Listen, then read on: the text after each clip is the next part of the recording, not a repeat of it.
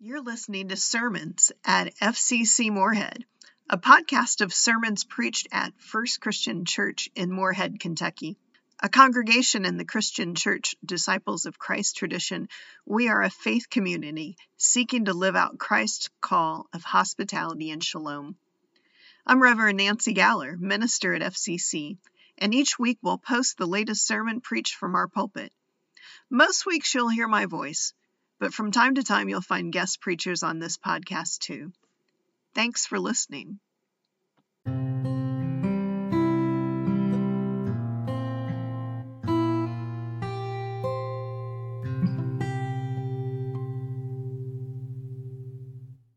want to invite you to take a moment. You may want to close your eyes if it helps, but I want you to picture a door. You pick the door from your own experiences, perhaps a door to a home or a place you've worked, or even a door you've walked by. Or maybe imagine a door from a book that you've read or a movie you've seen. Just picture a door. And consider that door you're picturing in your mind. What do you notice about it? Is it old or is it new? Is it large and looming or is it one that blends into its surroundings? What is your door made of? What color is it? Are there windows in it? And as you stay with that mental image of your door, is it open or is it closed? Is it locked or unlocked? Do you know where it leads? And from where you're picturing the door, are you looking at the inside of the door or the outside? Now I'm going to ask you to picture something else. I want to invite you to imagine a gate now, not a door, but a gate. And once you've settled on an image of a gate, take notice of it. Is it a short gate or a tall one? Is it made out of wood, metal, plastic? Is it old or is it new? Is it open or shut? If it's shut, is it locked? And from your vantage point of the gate, can you see what's on the other side of it? When you're ready, I invite you to open your eyes. Our reading today contains two I am statements by Jesus. I am the good shepherd, which is at the end of the reading, and I am the gate. Now remember, in John's gospel, I am statements are meaningful. They are self-revelatory of Jesus. They hearken back to God's response to Moses' question, the beginning in Exodus, when God gives God's name as I am who I am. In John's gospel, Jesus echoes that divine name from Exodus and that authority from his faith tradition, and he also offers clues to his own identity, clues which both reveal and conceal who he is. I am the gate, Jesus says, and the word that's translated as gate can also mean door, or simply an entrance. An opening, a way into, or a passage into, a vestibule. All of those things can be that same word. It's the same word we hear in the story of the risen Christ appearing to Thomas. We read that a couple of weeks ago. Though the door were locked, Jesus came and stood among them and said, "Peace be with you." Gate, door, entrance, passageway into. They all have similar functions, but they can look quite different from one another, can't they? When I asked you to picture a door, what did you see? What did your door look like? Was it sturdy? Was it like the fabled door of Durin in Tolkien's Lord of the Rings? massive and imposing with carvings over the archway. Or perhaps you imagine a more everyday door, a welcoming front door, or even a familiar back door. When I asked you to picture a gate, what did you imagine? Was it a gate to a garden? A gate that blocked a roadway or a field? A gate on a military base? The gate to a park or a private residence?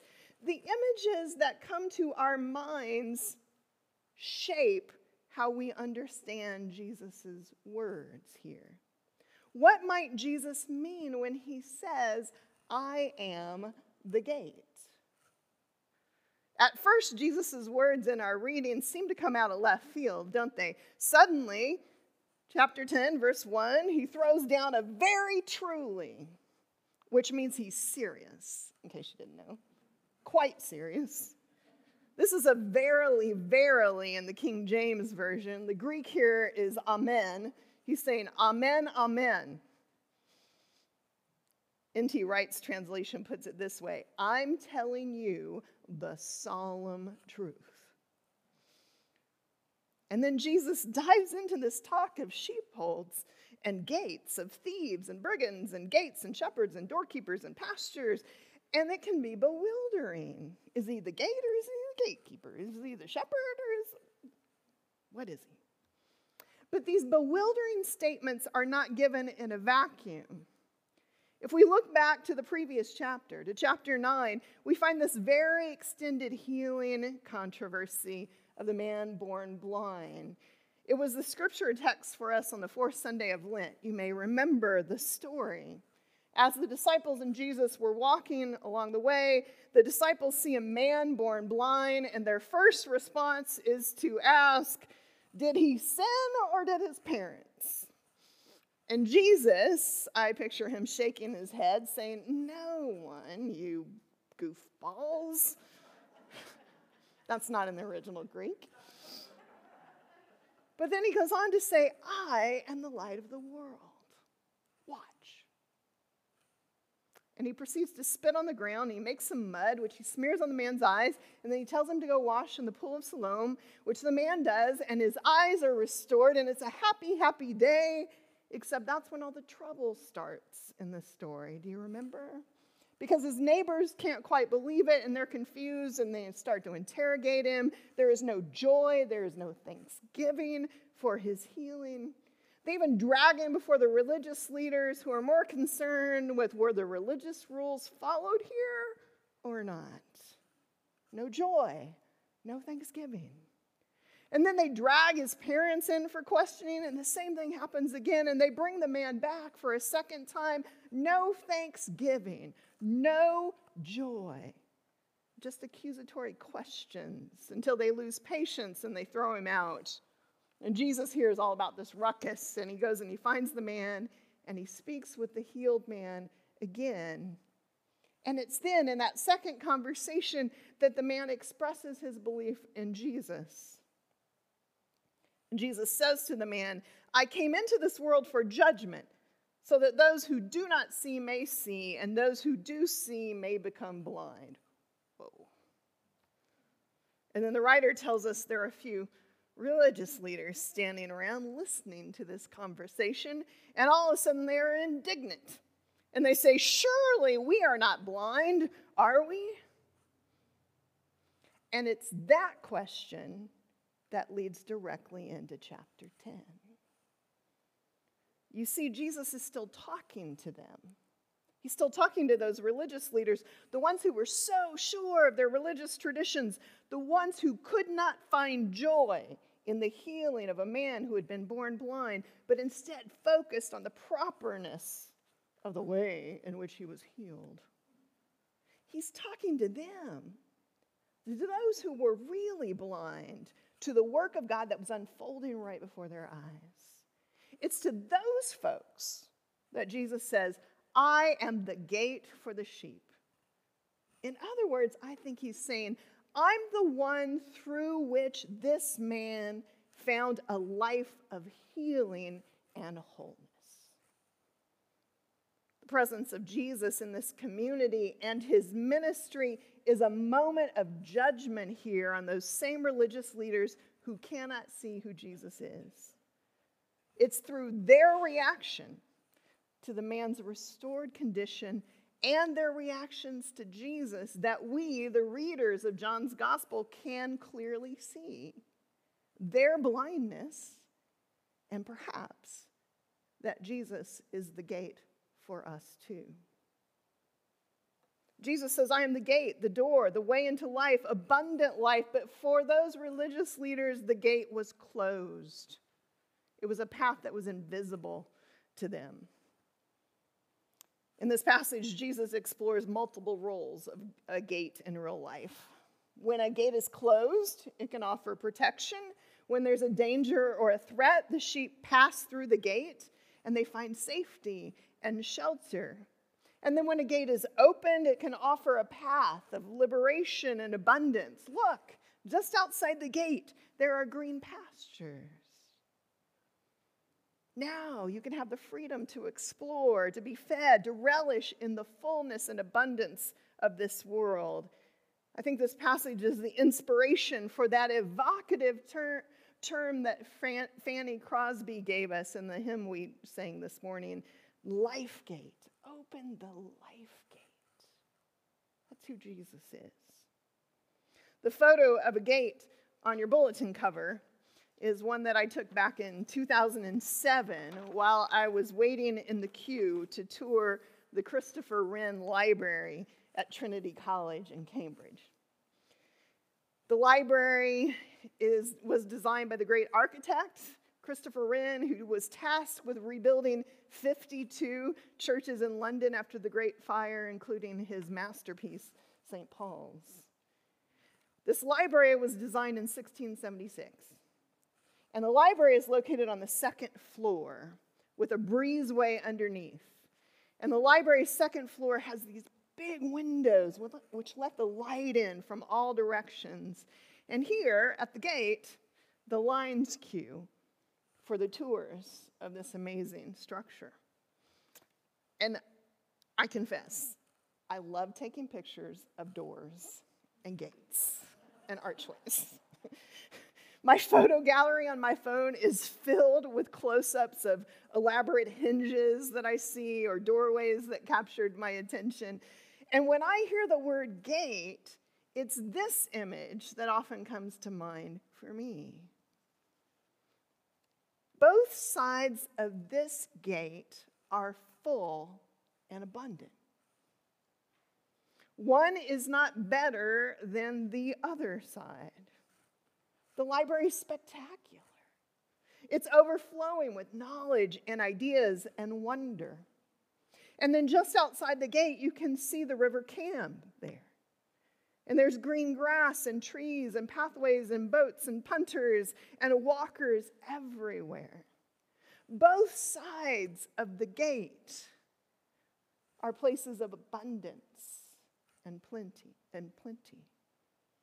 The saying of Jesus is often interpreted with a framework of who's in and who's out, which is one possible reading of the metaphor, but in many ways I think it is too limiting, far too focused on excluding people. I wonder if we can see the idea of Jesus as a gate in a different light. As an alternative to the doors we choose to close and lock tightly, carefully allowing in only a select few. Remember where the disciples were after Jesus' crucifixion? They were hiding behind locked doors. They were holed up in an upper room. They were scared. They were unsure. The locked door was a physical barrier to a world that they feared. And then Jesus appears to them. The risen Christ, no longer bound by doors or locks or time or space. Those disciples had been locked up not just by a door, but by their own fear. A fear which overwhelmed them, leaving them no way out. They couldn't imagine an open door. Left to their own devices, they were unable to envision the freedom which the risen Christ was opening up for them. I think that's why I love the pairing of our readings this morning. This gospel reading paired with the passage from the book of Acts. Those very disciples who were once fearful and locked behind a closed door now find themselves in a very different place in our Acts reading. It's almost too good to believe. The followers of Jesus, all those who had left their homes, their families in Galilee, and then after they experienced Christ's resurrection, after the day of Pentecost, after the gift of the Spirit, they are now living there in Jerusalem freely. You see, when their locked doors have been flung open by that same Spirit, they don't rush off to the ends of the earth. They don't rush off back to home. They kind of stay put for a while. They focus their attention on figuring out how to live together as community in a new place, in a new city, in a new time, post-resurrection, with a new calling, with new guiding from the Spirit. They start to take up the task to build a new community together. And they begin that amazing journey with some very ordinary stuff, with all the little bits that make up their common lives. They start with food, of course, to the breaking of bread together, the sharing of meals with one another. And then at the same time they're sharing meals together, they're learning from one another too. They're listening to the stories and the teachings of the apostles, and they're applying the teachings of Jesus to their daily lives, and they're also praying together. They're worshiping in the temple, they're praising God together, and all the while making sure that everyone in their community was provided for, that the needs of the community were met. Just everyday stuff. But the essential things of life and community, that's what was first opened up to them. Jesus, as the gate, leads them to this new community with all the joys and frustrations that come with living together, intentionally committing to being in relationship with one another. The great Spanish mystic Teresa of Avila wrote, "The Lord walks among the pots and pans." In the everyday, necessary moments of our common life, that's where we may meet the risen Lord. And for this abundant living, Jesus is the access door to a new world, to a new way of being, not in some future home in the by and by, but here and now, in the midst of our lives today. From those first fledgling communities, Jesus is the gate. Jesus opens up paths to other places, to new callings, to sharing this new way of seeing the world with the others. And the author of Luke, Acts, writes, "And great awe fell upon them." Everyone who saw how these folks lived and worked and worshiped and learned and shared with one another, everyone was in awe of this community, amazed at this new way of living in the blessed realm of God. This is what Christ came for, he said. "I came that they might have life and have it full to overflowing." This week, I want to invite you to pray with the image of a gate or a door, perhaps the one that you brought to mind this morning, or maybe you want to take notice of doors or gates you pass this week. Take a photo. Share it with me. Draw a sketch. But allow the metaphor of a gate or a door to unfold meaning for you in your life at this moment. So when Jesus says, "I am the gate," what do you hear? What do you need to hear from that today? Could it be that Jesus is inviting you in to find shelter in the midst of a storm in your life? Or is Jesus standing open, inviting you to walk out to abundance and exploration, to new ways of thinking and being? Take that image that the Spirit is giving you as a gift this week. Because Jesus is saying to you, to all of us, at this moment, this time, in this place, I am the gate for you. Thanks be to God.